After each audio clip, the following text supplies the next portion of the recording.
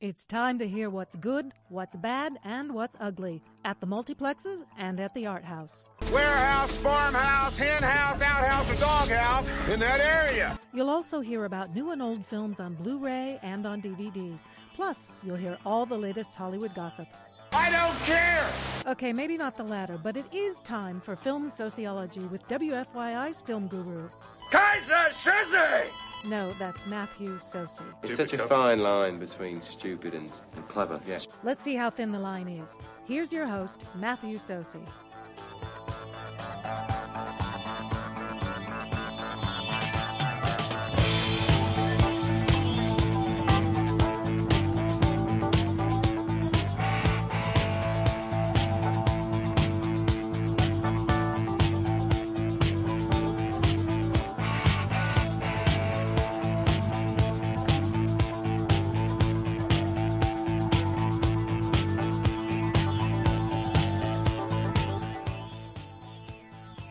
Film lovers, welcome to Film Sociology, a film talk show here on WFYI HD2 The Point and WFYI.org. If you have a question or a comment, you can email me at msocey, that's M-S-O-C-E-Y, at WFYI.org. I'm also on Facebook, also on Twitter at Matthew Socey. The show is available as a podcast, and it's also available on iTunes. And joining me in studio, the best-dressed member of the Indiana Film Journalists Association. You can see him Friday mornings on Indie Style, and I tell you, I'm not kidding, and he has the second best facial hair.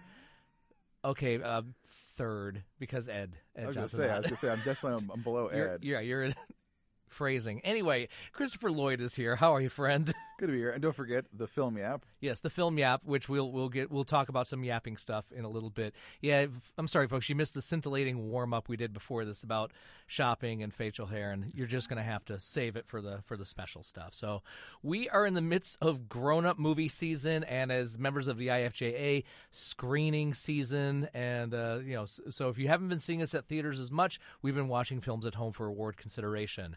And we got, two films that might be discussed, and one that's just, they just got to get it out there. But I guess we'll start with probably the most talked about, at least in our circles, is the new film from writer, director, and fashion designer Tom Ford, who surprised a lot of people with his Academy Award-nominated A Single Man with Colin Firth and Julianne Moore.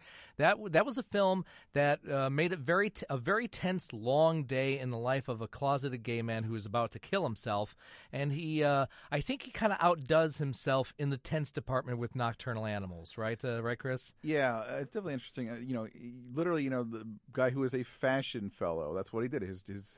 He came up in the fashion and photography and all that kind of stuff. And apparently when you're on CBS Sunday morning, don't ask about it. Yeah. And so now he's decided to reinvent himself as a film director. And, based on the first one, I thought, it was an interesting, well-done film. Here's his, is it his sophomore effort? This is his sophomore effort, a cinematic puzzle piece, if there ever was one. Very narratively sort of, complex. Well, not that complex, but just, has an additional layer. It has, the story within the story. The basic setup is that Amy Adams is a middle-aged, very well-to-do art gallery director. And she has had a husband, but they divorced many, many years ago. By the way, you said middle-aged Amy Adams, and we just got older. Well, I think the characters Correct. I think are supposed to be pitched more like 50-ish as opposed to whatever Amy Adams' actual age is. We should look that great when we're 50. Yeah. But so she receives this draft of a novel from her ex-husband, which he asks her to read and then meet him to talk about it. And it's very violent, this violent story. And she thinks it's kind of either inspired by her or directed at her, and she doesn't, on some level she's scared, on some level she's intrigued. Her current marriage is sort of trembling to its bitter end, and so she's wondering, if she should have stayed with that guy who was the wild romantic who couldn't provide her a good, stable living. And that's also, besides, so you have the three storylines. You have Amy Adams, who, quite honestly, doesn't have a whole lot to do She's literally reading a book for most of the movie. Right, and it doesn't help matters that she had a really superior performance about a month ago in Arrival. Yeah, agree. So there's the Amy Adams part with, as you mentioned, her soon-to-be ex-husband played by Armie Hammer, and then there's the book part, which is really, really tense, and we'll get to that in a sec, and then flashbacks of meeting young Jake Gyllenhaal and dealing with her mother, played by Laura Linney. I love Cinema Gene Pools. Yeah. So there's those three stories. The main part of it is the book. And it starts with a blown tire on a Texas highway, and Aaron Taylor Johnson, I've finally committed his name. Sorry for calling you Kick-Ass all these years. But that was Aaron. I had no idea that was Aaron Taylor. Pretty good performance, huh? Wow. But really creepy guy. The rare British actor who can do a spot-on American accent. Do you have a list? It's a pretty small list. Great ones like Anthony Hopkins and Kate Winslet have not done so well with it. But yeah, that was Aaron Taylor Johnson, and there's a really long sequence on the highway. Yeah, and so the conceit here is that Jake Gyllenhaal plays the ex-husband. We don't ever actually see him in the modern context, only in the flashbacks of them, dating back in college or whatever. But so within the story. The novel that his character has written, he plays the main character in that. And a really fun piece of stunt casting in the novel, as she's reading it, the redheaded wife is played by Isla Fisher, who the mall crowd often confuse Amy Adams with Isla Fisher, and they probably got similar offers for movies over the years. And so the story within the story is that their family, husband, wife, and their teenage daughter driving down the road, middle of Texas, in his classic Mercedes car. I knew. Also, cinematic car correspondent Chris Lloyd over here. Yes, because if you really need a 1978 Mercedes sedan, people just lust after those. But they're driving along and they get run off by the road. Like it was that initial sequence where they're having the encounter is very tense, really, and goes on for quite a while. Yeah, because probably if you've driven any amount in your life, that's something that's happened to you. You get into sort of a bit of a road rage situation with somebody who's you think is just nuts, and you're just trying to get away from this. And this is sort of taking it to the next level where they actually get forced off the road and have an encounter. And I won't say any more than that. But they do this thing where people call it different things, but basically what it is someone drives in front of you, gets in front of you, and then slams their brake on, trying to make you hit them. Yep. That way you pull off, you have to try to exchange information. Right, and ostensibly it's your fault because, whenever someone gets rear-ended, usually people say, well, obviously you should have stopped in time or not been following too closely. So this is sort of takes that premise and goes on from there, and these three West Texas banditos that they run into. Or I'm sorry, bad hombres. Bad hombres. I don't know. Amongst our group in IFJA, this film is getting a lot of hate. Evan Dossie has a review up on the Film Yap. Yes, he does. He gives it 2 out of 5 yaps. It really has not much good to say about it, but his new wife actually liked it a lot more than it. And I'm kind of more on her side. I think the film kind of fails at the conceptual level. This whole thing with the different style lines, and it's definitely way over stylized. It's a fashion guy. Someone needs to reel him back and be like, okay, you don't need to do all these fancy shots and lighting with every single thing. Just let the story play out. Yeah, there's pieces of it to like. Aaron Taylor Johnson, as you mentioned, and also Michael Shannon playing a Texas police detective. And it seems like Mr. Shannon's thinner than we're used to because he's gotten thinner over the last few because years. There is this, and he had a really nice one scene in Loving, which you can read in Nuvo that Johnson Ott wrote about, and that came Complete out Unknown with Rachel Weisz from a few months ago, right? And anyway, but yeah, he plays a police officer, which again we don't want to give away too much, but who's assigned to the case. But it's kind of one of those of what happened. If on the Michael road. if Michael Shannon shows up, the film can't be a complete and utter waste. And yes, we're even looking at Man of Steel. Yeah, I like Michael Shannon because he's. I was just discussing with somebody the other day about new video this week, The Hollers, which is just kind of predictable, but has Margot Martindale and Richard Jenkins in. And I commented that those people fall into that very rare category of actors that I refer to as I would pay them to hear them read my medicine bottles because they could make it interesting. And I think Michael Shannon is obviously much younger, but he falls in that category in that he's such a chameleon. He's so distinctive looking, and yet his characters always, you can't take from one movie to another and be like, oh, he's always playing the same guy. He really is kind of an inheritor of that Robert Duvall tradition of disappearing into the character. Yeah, I think I liked the film more than some of the hate. I didn't love it as much as, and I actually liked The Single Man, even though I wanted wanted a pint of ice cream and curl up in a fetal position after watching it. But this is an uneven film. like I said, Amy Adams has very little to do, which is really a shame. You have Michael Shannon has one scene, has nothing to do. Laura Linney has one scene, not a whole. Yeah, I wish there was kind of more of that. Jake Gyllenhaal, I think, carries a lot of the work on this, and he's fine. But yeah, the book portion is probably the most exciting and the most interesting, and Michael Shannon, I think, is also very solid. And without giving away, and again, well, I was just saying, pause. It's not a spoiler, but just hold for a second. The ending is what I would call a kind of a cinematic middle finger. Yeah, and that's just leave it's very European. And I think if you're going in expecting just an erotic thriller, you're going to be really disappointed. And I think a lot of the mall crowd, and yeah, that's with lowercase letters, are going to be really ticked off with the ending of this film. I wonder how the mall crowd will react to the opening of the film over the credits. I want to know what your opinion is. I admit I did not quite know how to take it. It seemed very artsy for its own sake. You know what I thought of? It was like Ken Russell had directed it. Yeah, and there is this. It's an art event. It's an art exhibit taking place at Amy Adams. She's the art director of this gallery. And part of the art exhibit involves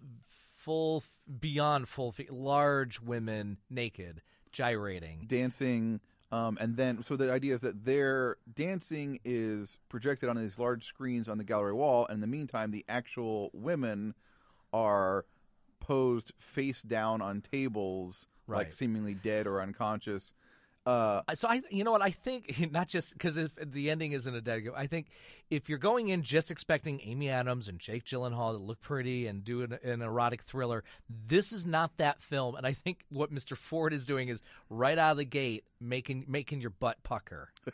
And he's trying to make us uncomfortable. I think he's trying to make us uncomfortable, and it works to a certain degree. But I think, yeah, as you said, there could be you could rein it in a little bit, and not necessarily about length. I wasn't. It's not a particularly long movie. It's just under 2 hours. You often hear us say it could have been 20 minutes shorter, and I don't think it's that. But I think a buddy of mine from Georgia, a fellow film critic, Jeff Marker, I think he said there are no moments to breathe. There's no moments to exhale in this film. And I think if you want a good thriller, you have to have those moments of exhaling. Yeah. Honestly, my general take on it is you could just strip out all of the frame with Amy Adams and Armie Hammer and just do the part, take the story of the book and let it play out, and you'd have a really nice, 79-minute thriller. And we need more 79-minute thrillers. Actually, we need more 79-minute films, but that's another chat for another time. So, yeah, it's not perfect, but I think it's watchable. All right, also in theaters, Miss Sloane, which it's not Equity. Or is it Equity with Jessica Chastain? The film Equity that came out a few months ago, which was kind of considered a female Wall Street because it is the corporate world. Only most of the main characters are female, and they don't really play the women card until a couple of moments. And in this one, on paper it looks like a serious version of Thank You for Smoking because Jessica Chastain plays the lobbyist. Chris, your thoughts on this and about the film? I liked it. Not a great film. Jessica Chastain will probably get some attention during the awards season because she's Jessica Chastain. She's always great and everything, and it's a really strong, meaty role. But what's the rest of the film about? Yeah, I mean, the way I put it to somebody was it sort of plays out like a very long and very well-done episode of West Wing. It's all about the corridors of power. And it's walking and talking. Yeah, it's about, manipulation of the media, and it's sort of like everything that, people bad have say about our political system, the rot of our political system sort of amped up to the nth degree and played out in that, what's interesting, though, is it's about somewhat about the gun debate, gun rights and gun control, but it's really not about those things. It's just sort of that's the backdrop. The setup is that she's basically the best lobbyist in Washington, D.C. She refers to herself as a conviction lobbyist, which meaning she only advocates for causes that she personally believes in. So the big honchos of the firm, Sam Waterston plays the patriarchal figure there, bring in the gun lobby. It's obviously supposed to be like the NRA, but they don't say that. It's just the gun lobby. They've been trying to land them for years. Or as we like to call it, so not the NRA. Right, so not the NRA. And they're trying to, a new bill with gun control bill is coming up for a vote, and they want her to spearhead it to kill it. and she literally laughs in the guy's face. Proper use of literally. Because, like here was a problem I had with the film was the reason that she laughs in her face is because they pitch it to her as, we want you to sell this. We want you to sell this to women. And her idea is like, well, women don't care about that. It's like, well, if you actually listen to the real gun lobby, the fastest growing segment of gun buyers is women. So it's like they're presenting as absurd this thing is that's actually happening out in real life. So I was like, yeah, that didn't play so well. So, but it's really not about the politics. It's about the game and playing the game, and her playing this multi-level chess match. Against Big opponents. Bang Theory reference. Yes, in some levels against opponents who don't even know they're playing with her, or they think they're playing one game and she's playing a different game. And you've got Gugu Mbatha Raw is in there as kind of like her protege. Alison Pill, I think, is also in it. Yep. Mark Strong plays her boss, who's just sort of just trying to control this vortex of energy. English or American? Yeah. No, he plays American, another good accent. And Michael Stuhlbarg, I think, has, cool. other than her, the meatiest role as her former partner at her old firm, and now their opponents going up in this big gun lobby fight. It's well done. It's sort of just a slick, political thriller, the sort of thing you enjoy and then, set aside. Okay. And then also opening Office Christmas Party, which apparently, well, the guys, I think, is the duo director who did 21 and Over. So apparently, all they can make are party films. Yeah. But I was talking with a couple of, and this is Jennifer Aniston, Jason Bateman, Kate McKinnon, Olivia Munn, Courtney B. Vance, T.J. Miller, who, well, hey, guest host of the Critics' Choice Awards, and not a fan of and Uber's 10 Most Wanted list apparently, but it seems like it's a throwback to the old raunchy R-rated comedies like Bachelor Party, like Revenge of the Nerds, Risky Business, but it helps that you have actors with chops. Yeah, it's kind of dumb, and the first 30 to 45 minutes of it really takes a long time to get rolling. The conceit here is that they're at this big company. Jennifer Aniston is the nasty CEO who wants to close down the branch. Like nastier than Horrible Bosses, nasty Jennifer Aniston? Very nasty. And T.J. Miller plays like the slacker boss of the thing. Jason Bateman is his right-hand man who actually runs the place. And they're not failing. They're doing well, but not doing well enough in the corporate world, and she wants to close them down. So they're trying to land this big account. And I'm trying to remember the name of the actor who plays him, but Courtney B. Vance. Thank you. Yes. And they're trying to land his business. It'd be like millions of dollars, and they would be able to keep their thing open. And in using the logic that only appears in the movies, they're going to achieve this by throwing the most killer party ever, because people totally want to do business with you when there's nudity and sex happening in the middle of your office. Wasn't this party already run by Vince Vaughn and Tom Wilkinson? But I think that's another movie for another time. Yeah, it might be. God, the office party genre. That's a well, if there were video stores, that would have its own shelf. Yeah, I had a weird reaction to this movie, which was that I thought most of the top level narrative with the big stars that we were talking about kind of was just throwaway to me. Whereas they had all sorts of things with supporting actors and supporting little bits that I really, really enjoyed, to the point where I was like, I just wish that they could have made the movie about those minor characters. Like they have a scene referencing Uber, a couple scenes where they had this comedian. I'm forgetting her name. It's in my review if you want to go look at it on the Film Yap.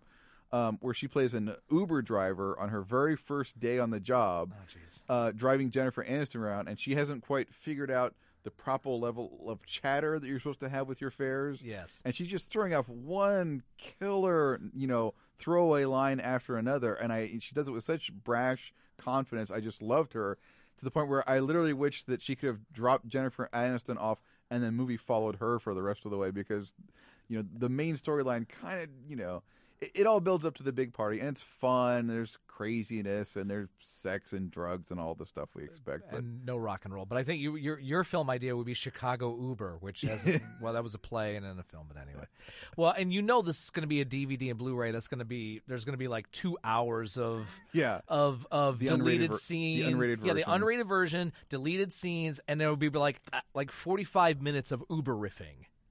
They'll just have that. It's like an Anchorman disc. You're just going to get a lot there. So Yeah. So all right, from a new movie standpoint, it looks like you know, whether you're into highbrow stuff or lowbrow stuff, you're in good hands this weekend. Yeah, it's definitely adult movie weekend. There's nothing grown up movie weekend. Don't say adult movie weekend. There's nothing for the kiddies this weekend. Although that's for next week with Sing coming out. Sing is coming out, and Moana is still. How many times have you had to sit through Moana? Actually, just once. I've managed to like turn it on and leave the room.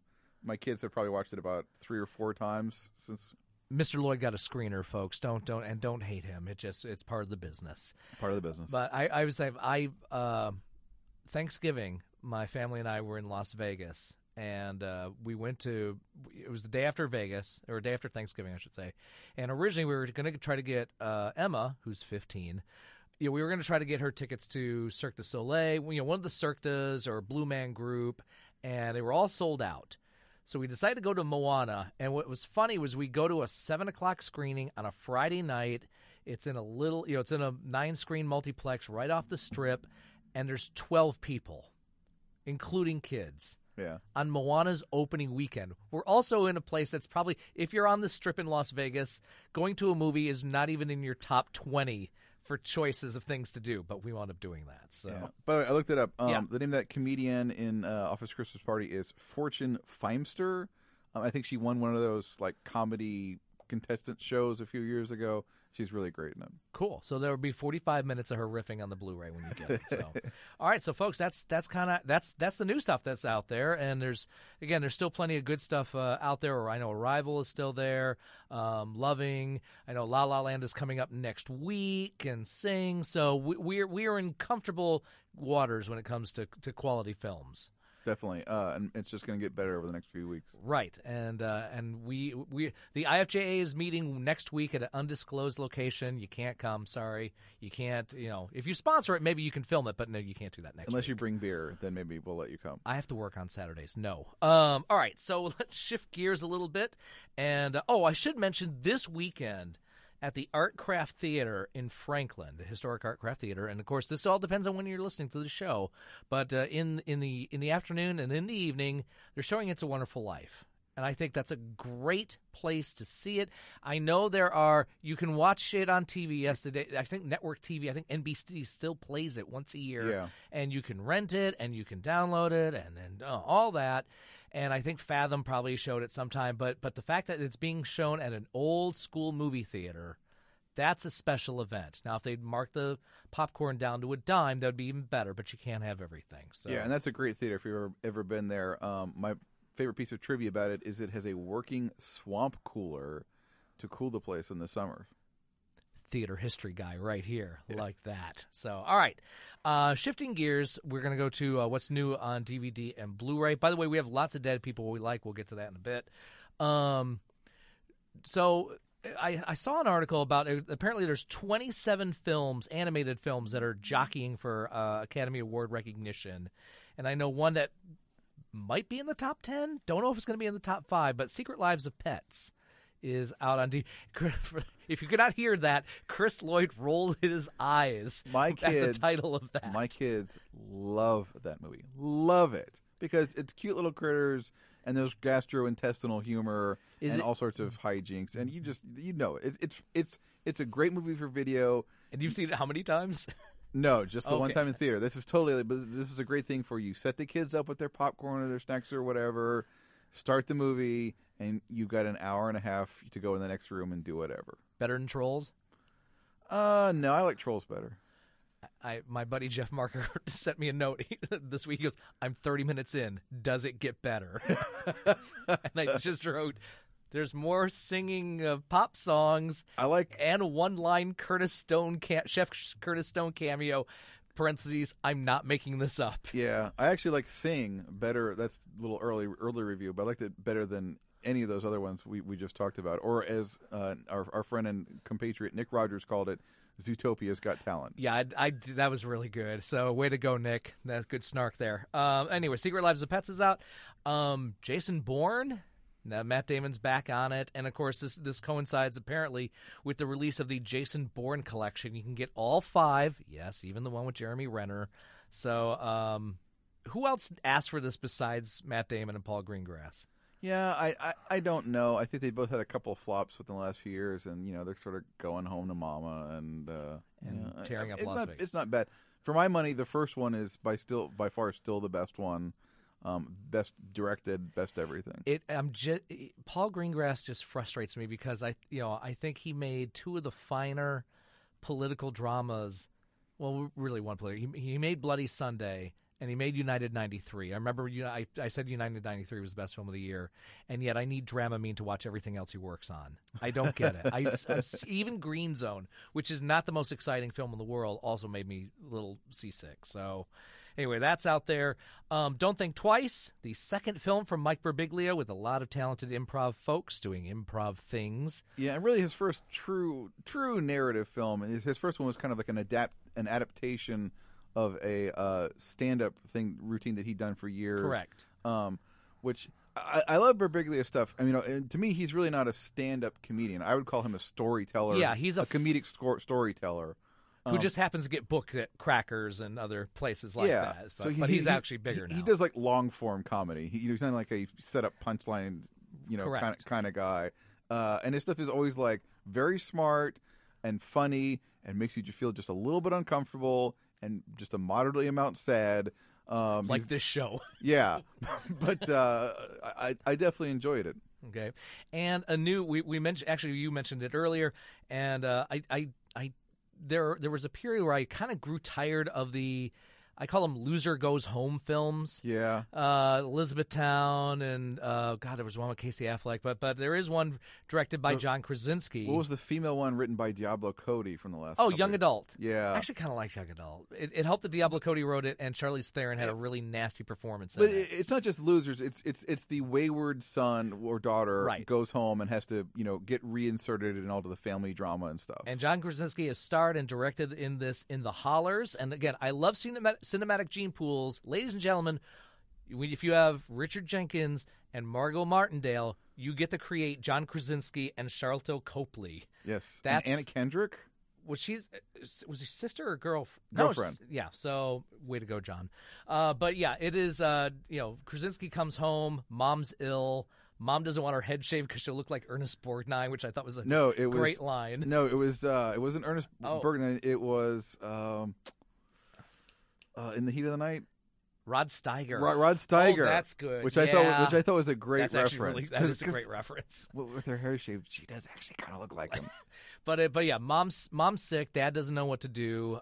Brother's a screw up, and anyway, it's a storyline we've seen before, and it's plot points with these storylines: the reunion, the animosity amongst the family, and then the old girlfriend with Mary Elizabeth Winstead. Oh yeah, and so all of this is very familiar. Charlie Day, but it's as the male, but it's done really well. Yeah, a movie with zero surprises. But the cast makes it well worth it, and the script is well done. It's got a lot of great one-liners in it. As I put it, it's a great, big, warm, wet hug of a movie. There you go. Okay, a few old titles. It is Christmas time is coming. By the way, my birthday is the 19th. So if you want to get me the Mad Max High Octane collection, please do so. This is all of the Mad Max films, including, and I didn't realize this until about 6 months ago, but apparently George Miller wanted to do Fury Road in black and white. Oh, wow. Then there is a black and white version of Fury Road as a part of this. Wow. I know. Big cojones for Mr. Miller. I don't see how it's working because the color palette was so vivid in that. I don't know. You might want to verify this. Yes, we're actually asking you to verify stuff that's said online. Crazy. As we mentioned already, the Jason Bourne collection, so if you need all of them in a little package. There have been a couple of smaller movie video distribution companies that will reissue older titles And I'm not going to name names, and honestly, because I can't remember. But for instance, about earlier this year, I found a Blu-ray of the Pam Grier movie Sheba Baby, which is it's pretty good. And I know I have the MGM Soul Cinema copy. I used to have it on DVD. Well, this Blu-ray has 2 commentaries on it because there's always going to be somebody that can do a commentary about the history of a particular film. And there's 2 films that came out in the early 70s that are getting the Blu-ray treatment, and are getting – it could be a film historian, could be a guy in a basement, could be both. I don't care. But it's the 2 early Bruce Lee films before Enter the Dragon, The Chinese Connection, a.k.a. The Big Boss, and Fist of Fury. And they're not – from a budget and production standpoint, not nearly as big and bold as Enter the Dragon, which is, of course, the Citizen Kane of martial arts cinema. But they're 2 very fascinating, fun films to watch. I remember going to see these 2 films on a double feature with my dad in the early 80s. Anyway, those are out there on Blu-ray if you want to check those out. Can I make a personally embarrassing confession? You've never seen Enter the Dragon? Never seen Enter the Dragon. Wow, we need to fix that. I do. People are like, how can you, like, dude? I've seen thousands of movies, but there's always going to be holes. Exactly. Another one that I've mentioned, Dirty Dancing before. Never seen Dirty Dancing. That's okay. One that came out this week because one of the actresses in it died. Major League. Never seen Major League. Really? Nope. Wow. Just the first. You really don't need anything else. Wow, that's interesting. Okay. Well, I think we went through this list. Yeah, ladies and gentlemen, we give the aura that we've seen everything. We haven't. It happens. It's tough for me because, I'm seeing so many new movies a year. And then I do the classic film calling, reeling backward. And I mainly do that just because it forces me to see at least 26 old movies that I haven't seen before every year. I do it every other week. So it's kind of his version of get off my back, folks. Yeah. I remember when I was in my 20s and, even early 30s before, relationships and married. A big thing with people like us is rewatching old movies. Yeah. And finding new stuff to think and do like that. And I just don't I don't watch films purely for pleasure much anymore. I just don't have the time to say, I'm just going to grab Blade Runner off my shelf and stick it in and watch it. I don't have time. Well, it comes down to a choice of, I can do that, or I can watch another screener for all these awards hopefuls that are coming out this year, and that always wins. Oh, yeah. Because, right now everything is on deadlock because of of awards season. There are moments where, and here's the advice is, sometimes you got to let the kids pick, and so with a 15-year-old, there's a myriad of titles I want to share with my child, and she can watch pretty much everything at this point. Yeah, and she'll pick stuff out. I've had screenings at my house with friends, like a buddy. Emma's first Hitchcock film was Rear Window, because a buddy of mine who he comes over and watches movies quite often. He had never seen it. Emma had never seen it. I got it on Blu-ray. And I went, all right, here we go. So anyway, little moments it takes a while to organize and get together. And when your kids get older, that it makes it a lot easier. Like Joel, who's 6, has acquired a knowledge of the movie Jaws. He's aware of its existence. I have no idea how or why. I've never showed it to him or even seen, he's never even seen the DVD or anything like that. But he wants to watch it, and I just keep telling him, you're not ready yet. Yeah, I was 5 and saw it in the theater. I was 5 when it came out, and I had nightmares for years. Emma saw it 2 years ago in the daytime, and as I affectionately call her, the little hipster. Her response was, "It was okay. I could see how that would have scared you when you were 5." Shut up, kid. In teenage condescension. Yeah, exactly. So I'm like, all right, okay, I'm going to remember that one. But yeah, anyway, that day will come. It'll be fine. But yeah, I would definitely say when they want to watch scary movies, start with the daytime and be prepared for them to crawl in in the middle of the night. So, all right, a couple other older titles on Blu-ray.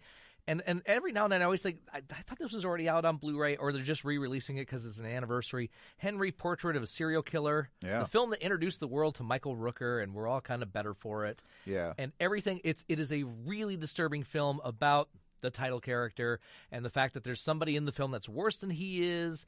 And again, it was the introduction to Michael Rooker, and everything I have heard about people who have encountered him at conventions, that he is an amazingly sweet guy. So there is that from Chicago director John McNaughton. Sometimes you just have that look where you're always going to play villains. And you know what? You're still working, so that's not bad. So, but that's why I think it's fun when he gets to do a comedy. He gets to do something like Guardians of the Galaxy and other pictures like that.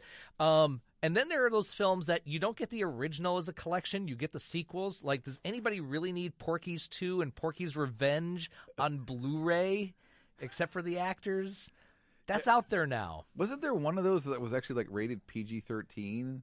Oh, I'm trying to remember. No, I don't think this. Not the Porky I series. do remember the second one was much tamer than the first one. They did release a PG version in theaters. Okay. Just like, and I never saw that version. I saw the R. I do remember seeing the R and the PG version of Saturday Night Fever in theaters. Yes. And I think they also did that with Animal House. So...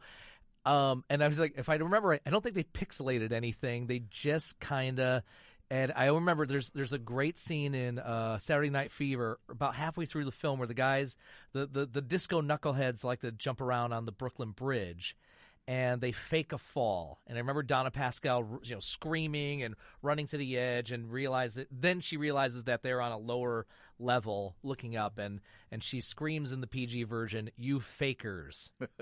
Something as subtle as that, folks. So anyway, that's out on Blu-ray. All right, I want to get to some dead people we like, as Chris affectionately called them, because we never have time for dead people we don't like. And we had quite a bit. And on top of that, I feel bad. I left somebody out that I really wanted to acknowledge, and it was actress Lupita Tovar, who was as listed in Newswire, Mexican star of Hollywood's golden age. She lived to be 106, but she was best known for being in the Spanish language version of Dracula. Now, a little background. While they were filming the original Dracula, the Universal one that we all know with Bela Lugosi, when that version was done wrapping for the day, when they were done shooting, a new movie crew would come in and film the exact same film in Spanish with a Spanish language cast and crew. So, and if you get any of the Dracula box sets on DVD and Blu-ray, it's on there. It's really solid. Some would even say it's even scarier than the English language version. That's actually a pretty brilliant thing to do. It's a really like you've got the sets, you've got the script, you got everything. You just make an extra set of costumes and. Exactly. It's pretty smart. It's right up there with Hammer Horror shooting all those Christopher Lee movies in the same damn castle. So that is out there. Actress Alice Drummond, best known I think probably as the librarian in Ghostbusters. She was also one of the patients in Awakenings. Oh wow. Also Sister Veronica in the film version of Doubt, and apparently had a foul mouth. Yeah, she did have a foul mouth insult at Dan Marino in Ace Ventura: Pet Detective. But she was 88, and it was going back. Let's see. By the way, pulling out paper online, it's like Jim Rome. She was in films like the film version of The Honeymooners, Pieces of April, Joe Gould's Secret, The Love Letter. She was Aunt Susan in In and Out. IQ. She was the grandmother in Jeffrey, which I actually watched with my daughter a while back. As I mentioned, Awakenings, Running on Empty, Funny Farm, House on Carroll Street. As I mentioned, The Librarian and Ghostbusters, Eyewitness, King of the Gypsies, Thieves, Man on a Swing, Woman in Elevator, and Where's Papa from 1970. So one of those working actresses that we like. English actor Peter Vaughan, probably best known for recently for the Game of Thrones, but lived to be 93, and gosh, lots of stuff. The original Death at a Funeral, The Mother, An Ideal Husband, Legend of 1900s. He was the bishop in Les Mis, not the musical. The Billy August film with no French actors in it: Liam Neeson, Jeffrey Rush, Claire Danes, Uma Thurman. The 1996 film of The Crucible, he was Giles Corey. The Secret Agent, Remains of the Day, he was William Stevens.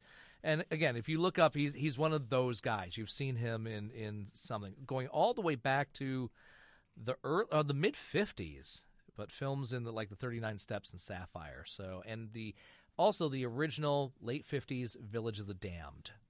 Hopefully we can also mention a person we like who is not dead, but turning 100 today. 100 years old, Kirk Douglas, who, by the way, right now is hitting on our wives. Kirk, yeah. By the way, I'm glad you brought that. I was eventually going to get to it, but yeah, we'll take a break from the dead folks. Kirk, we can go through his entire career from Champion, the Spartacus, to creating Michael, and still working even after having a helicopter accident and a stroke. And but the thing that just kind of summed, and he was a bit of a ladies' man, obviously, but I always remember the last time he was at the Academy Awards and he was being escorted by Anne Hathaway, and he's hitting on her in front of 1 billion people. And I remember Melissa Leo won for Best Supporting Actress for The Fighter, and I was waiting for him to, while she was giving her speech, I was waiting for him to kind of crawl over and go, "What are you doing later?" I mean, he's just that kind of guy, and he lived to be 100. Yeah, one of the last of the golden age of big stars still alive. Also really notable, really one of the first actors coming out of that golden age who went into producing in a really big way and became, quite well regarded as a producer.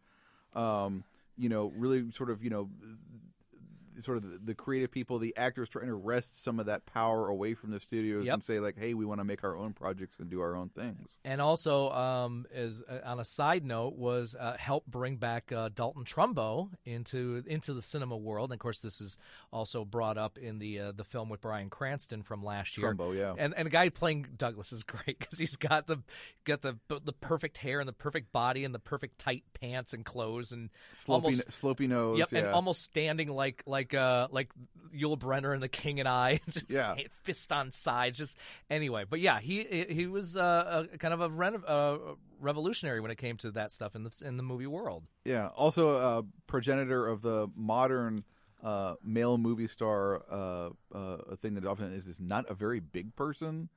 It's people are often I think surprised. He's just fine. But yeah, it's true.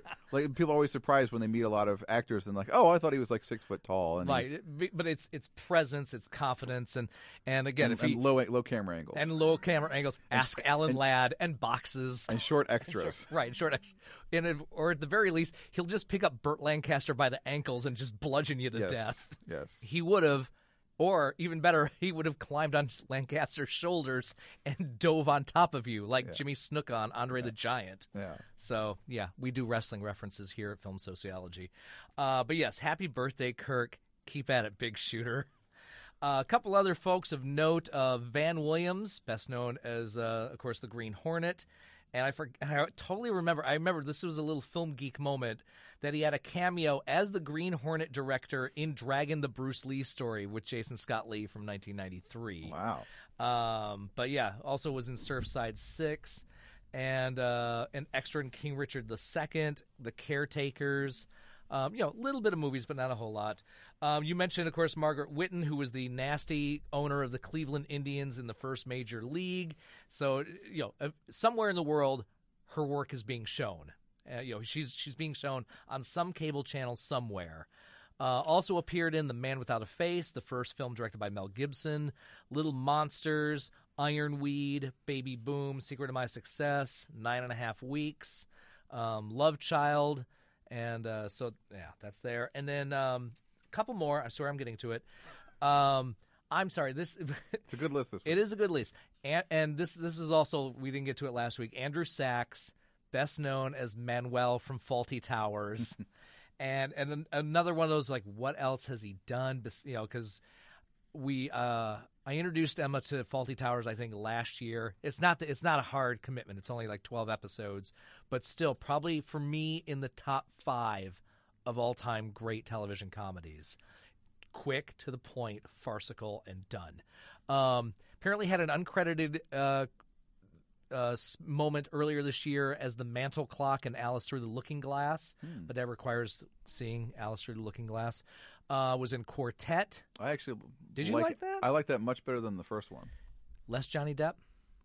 Yeah. So less being weird. We're old. We're tired of that. Quartet, which was directed by Dustin Hoffman, set in the old folks' home. The film version of Run for Your Wife, which is being done somewhere in a community theater as we speak, was in the 1993 version of The Mystery of Edwin Drood. Was the French Revolution, Gerard in Mel Brooks' History of the World Part 1. Was Hercule Poirot in Revenge of the Pink Panther in 1978. Was in the film version of Are You Being Served, 1977. Was The Friar in Robin Hood Jr., 1975. Was Wagner in Hitler: The Last 10 Days, 1973. But it's just one of those actors that we like, whether it's stage, screen, television, doesn't matter, doesn't care, just working. And finally, we just heard about this earlier today. This is for you soap opera fans out there. Joseph Mascolo passed away, best known as Stefano from Days of Our Lives. That guy, heavily accented, bearded dude, originally from West Hartford, Connecticut. And I always remember him because he actually appeared in a couple of Burt Reynolds movies, which was essential watching in my youth. Was in Sharky's Machine, was in the Burt Reynolds film version of Heat, which was based on the William Goldman novel and later made with Jason Statham, called Wild Card. Also appeared in Jaws 2, Gangster Wars, and Yes, Giorgio. Yes, there's a connection between Burt Reynolds and Luciano Pavarotti when it comes to movies. Also appeared in Hotspur, The Spook Who Sat by the Door, and played a mobster in 1972's Shaft's Big Score. What was the Burt Reynolds movie where he gets his fingers cut off? Is that Sharky's Machine? That's Sharky's Machine. Yep, that was... I always remember it because it opened December 19th, 1981, my 12th birthday. Wow. So I went with my father and my grandmother. Wow. My grandmother counted the number of times there was cursing in the movie. Wow. How the worm turns. People forget now how huge a star he was in the late 70s and early 80s. That was his third film in 1981. Yeah. You know, I mean, Archer is doing the best he can to remind people of Burt Reynolds' awesomeness in the 70s and 80s. But yeah, it was he directed it, and it was before people. I think a lot of people accepted comedy and action films because there's a few one-liners. I mean, Clint Eastwood started it a little bit, but Burt turned it up a little bit more. But it was the story that Reynolds tells was. Clint Eastwood, because they were friends at one time, Eastwood got the script for Any Which Way But Loose and was nervous about doing it because he wasn't sure if he wanted to make fun of his moneymaker, basically his tough guy image. And Reynolds said, if you do this, I'll do Dirty Harry Goes to Atlanta. And when Sharky's Machine opened, apparently Clint sent him a note going, you weren't kidding. And it's kind of what it is. It's a tough guy Burt Reynolds cop movie, and he hadn't done a cop film since Hustle, which I think is underrated. But he's surrounded by a crew of that guys: Brian Keith, Charles Durning, Bernie Casey, John Fiedler, Richard Libertini. Victorio Gassman's the villain. Henry Silva's in it. It introduced the world to Rachel Ward, and we were all the better for that in the early 80s. Really cool jazz soundtrack. Just an enjoyable couple of hours at the movies. You just have to remember, though, people who have those like 30 and 40-year careers, like the Paul Newmans, that is the exception. Most of these actors, they have a little bit of time on the stage, and then they're... And what's... Like Eddie Murphy... You have to explain to millennials, no, Eddie Murphy was a huge thing in the 80s. Huge. Probably the biggest movie star in the world there for a few years. Mr. Curtis? Yeah, and now like Mr. Church goes... Mr. Church, yeah. Straight to video, yeah. I think it played in movie theaters for about a minute. Yeah, I saw it. It was okay. He was fine. Is Bruce Bear? I like Bruce Beresford as a director. Lays it on thick a little bit, but that's kind of what you expect. Yeah, so and what's funny with some of these actors, and I think I did this when Robert Vaughn passed away. It was, actors who are constantly working. We love actors who are constantly working. We may not see their work, but they're constantly working. And I think looking at Robert Vaughn's career, like the last thing I saw him in was Basketball. Yeah, that's 1999, and he was still working up until earlier this year before he died. So I think that's really cool. So we like working actors. Yeah, a guy I've featured a couple times in the Reeling Backward column is Van Johnson, who also notable because yes, they did once have blonde male movie stars, and they weren't psychos. But seriously, the famous story about him is he had this terrible car crash, got very badly injured his face, Like Monty Cliff bad. Yeah, and so, but the result of that was that he was not drafted for World War II, and I think in the 1945 poll of exhibitors, he was actually tied Bing Crosby for biggest movie star of the year. So literally had 1 year as the biggest movie star, but then went on to great character work in the 40s and 50s, the Caine Mutiny, so many other things, and ended up working well into the 70s doing regional dinner theater. Yep. He just loved the craft. So absolutely. All right. I want to shift gears a little bit, and of course, Chris Lloyd is here with me of the Film Yap fame, and you can see him on Indie Style. The man's bringing vests back. It's quite good. It's not just for Ed Norton anymore. But I know we were talking earlier about an old segment, but he does do a reeling back segment, as you talked about, and I'd like you to talk about your latest installment from earlier this week, because it is kind of Quentin Tarantino has mentioned that he's going to do, I think, a couple more films and he wants to retire. And part of the reason he's been saying that for about 7 or 8 he years has. now. I mean, I think Steven Soderbergh is sending him notes, going, "Dude, let it go," because Soderbergh's also been talking about. And one of the things he talked about was he felt bad for filmmakers that he admired a great deal who were past their prime. And I think he mentioned Otto Preminger was an example. If you look at Otto Preminger's films in the 70s and late 60s, they're not the best. And I guess he was worried about that. That being said, you talked about this week the last film directed by John Ford. Actually, I think it was the second to last. Oh, film. did he he did a documentary. It was his last Sorry. Western. My apologies. But he only directed one other film, Cheyenne Autumn, and it was something he had actually been trying to get made for years, because at that stage in his life and career, he realized that this sort of depiction of Native Americans as whooping savages, that he was probably as responsible as anyone else for that mindset, and he wanted to make a story that was centered on them, told their story from their perspective. And so it's a notable film because it's one of the first films to really try and do a revisionist look at the Native American experience. Of course, they still have to do it with the Kevin Costner way, where you've got a white guy as the main character. Or is it slightly better, or white actors as Indians. Yes. Well, actually, the three main Indians are actually all played by Mexican Americans. The most notable being Ricardo Montalban of Fantasy Island fame. Yes. Yeah, but excuse me, 2 are Mexican Americans and 1 is Italian American. Okay. Salmenio. Well, actually, oh God, so a Native American and then later an ape. That's great. And of course, really, Ricardo Montalban's from his own country, but that's another time. That's true. Well, yeah. Well, he was like Anthony Quinn. He could play anything. Put him in anything. He's fine. And so I've been meaning to watch this movie for years, and I was so disappointed by it because it's just very it's dry. It's herky jerky. It doesn't really quite know what to do with the Indian characters. And it's just kind of a really discombobulated, disorienting movie with too much going on. There's foisted a love story in there that just has no place in the movie whatsoever. You have to have a female in the film, so females who go see it. That's actually a mindset 50 years ago. Yeah, and I came away very disappointed with the experience. And I mean, it happens. I mean, as they say in Train Spotting, sometimes you just get old and you can't hack it anymore. Or you can be like Kevin Smith, who had like 1 or 2 really good movies and is in him and has made his, now he's living on as sort of just playing himself on TV and on stage in his talks. But here was a guy, one of the all-time great film directors of Hollywood history, really of the art form globally. Yep. And it's kind of Willie Mays with the Mets. It's kind of Michael Jordan with the Wizards. Yeah, it's not a terrible movie, but you're expecting the heat and the dazzle, and it's not there. I mean, it's sort of like Alfred Hitchcock, another giant. Yeah. Who, I mean, watch Marnie, watch Torn Curtain if Topaz. You can. Yeah. I have, but anyway. Yeah. Yeah.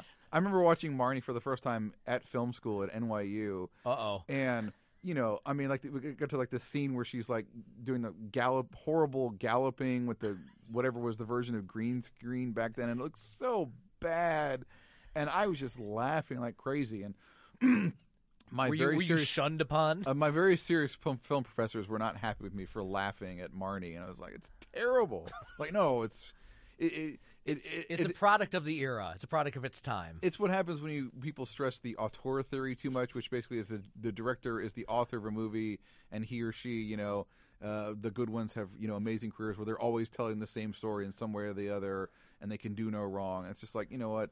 Everybody makes a bad movie. Steven Spielberg's made a bad movie. Woody Allen's made bad movies. Martin Scorsese's made bad movies. People make bad movies. It happens. Yeah. Okay, so anyway, that's out there. And also Jimmy Stewart's in it, because I think that wasn't his... Oh, yeah. So Jimmy Stewart plays Wyatt Earp. The thing is, it's a very serious, somber movie. And literally right in the middle, before the intermission, you have like this 20-minute Dodge City sequence that's totally comedic with Jimmy Stewart playing Wyatt Earp, and they have all sorts of hijinks and adventure. I mean, bar fight. It's so misplaced that while the film was actually in release, still in wide release, they cut it out and sent the movie out back into theaters, removing that part just because people were like, it makes no sense having that. Maybe they took the sequence with Jimmy Stewart and just tagged it onto How the West Was Won. Yeah, because that's also a long film. Okay, gosh, I was hoping not to end the show on this, but I'm afraid it's going to probably happen.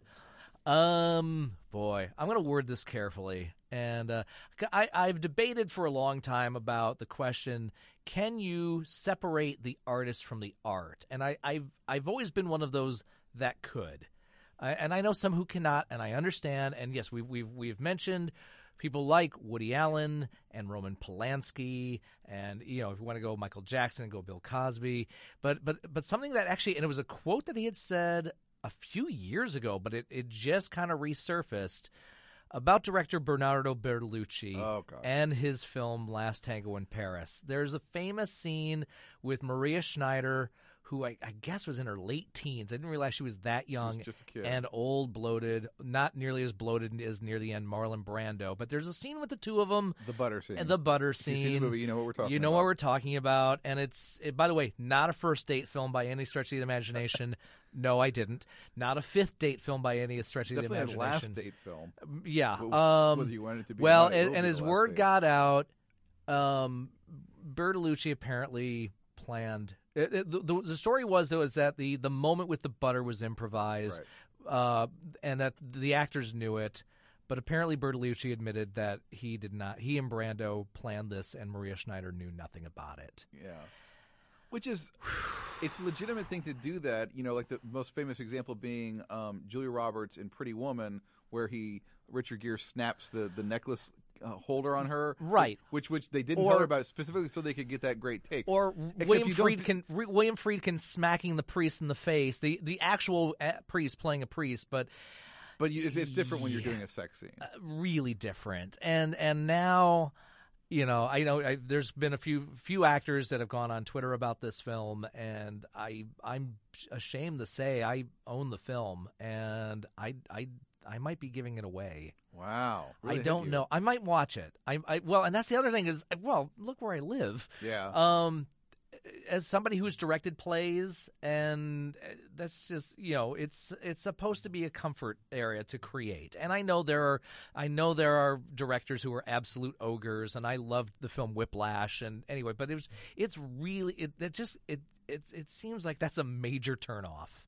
I'm really kind of turned off by that, and I don't know if I can watch the film again. Yeah, I'm one of those of the opinion. I don't think it's as nearly an important film as people make it out to be. I mean, it's a bold one because it was the early '70s and it was X-rated, and it had Brando and Bertolucci. Yeah, I mean, honestly, in terms of like the sex and the nudity, it really seems kind of tame by today's standards now. It's discomforting. Of course, the idea. I believe the actress is not alive anymore. No, she passed away a few years ago. Yeah, I don't know. For me, it's hard to pass final judgment without hearing from her, and we can't. So, well, I think if there, I believe there's some interviews with her on record about that scene. So, but did she specifically say like they didn't tell me? I don't know if it's that. I'm not sure if it's that. I mean, honestly, I'd have to look it up and see if. But. Yeah. Anyway, I would say, as we kind of joked about earlier, if you want to do research about the subject, it's out there, and I would say find interviews with Maria Schneider and see if the butter scene is brought up, and then if you haven't seen it, even before we were discussing this. It is unsettling. Now I know I joked to Chris that I wouldn't say this and The Night Porter would be a great double feature, talking about X-rated 70s erotic art films. But anyway, if you want to look it up, there it is. And I think I'm just going to go downstairs and stare at the L section of the movies and go, don't know. Oh, no. And it's probably next to Last House on the Left, which is also not a good double feature. So anyway, sorry, gang. So anyway, Chris, got about 1 minute left. You can go to thefilmyap.com. You can check him out on IndieStyle, which is on wishtv.com and WishTV. What's coming up at the Film Yap besides a little of this and a little of that? Joe's not here. Hopefully reviews of all these great movies we've been talking about. If I can steer people to movies that are just coming out there's a little film called Christine, which I think we mentioned earlier with Rebecca Hall with, I think, the performance of the year. Wow. Okay.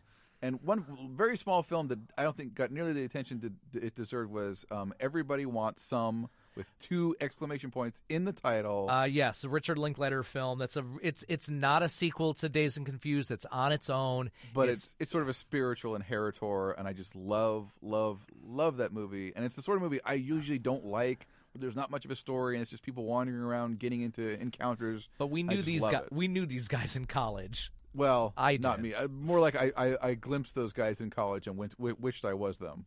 While you were dissing Marnie. While I was watching lots of movies. All right. Eddie, Chris, thanks a lot. My pleasure. And by the way, I think hopefully next week and a half, the IFJA award results will be out. So December 19th, they will be announced to the world. My birthday. Great. Go see a good movie. You deserve it. You're listening to Film Sociology, a film talk show here on WFYI HD to the Point and WFYI.org. Good afternoon, California. Good afternoon, Fort Myers. Good afternoon, Michigan.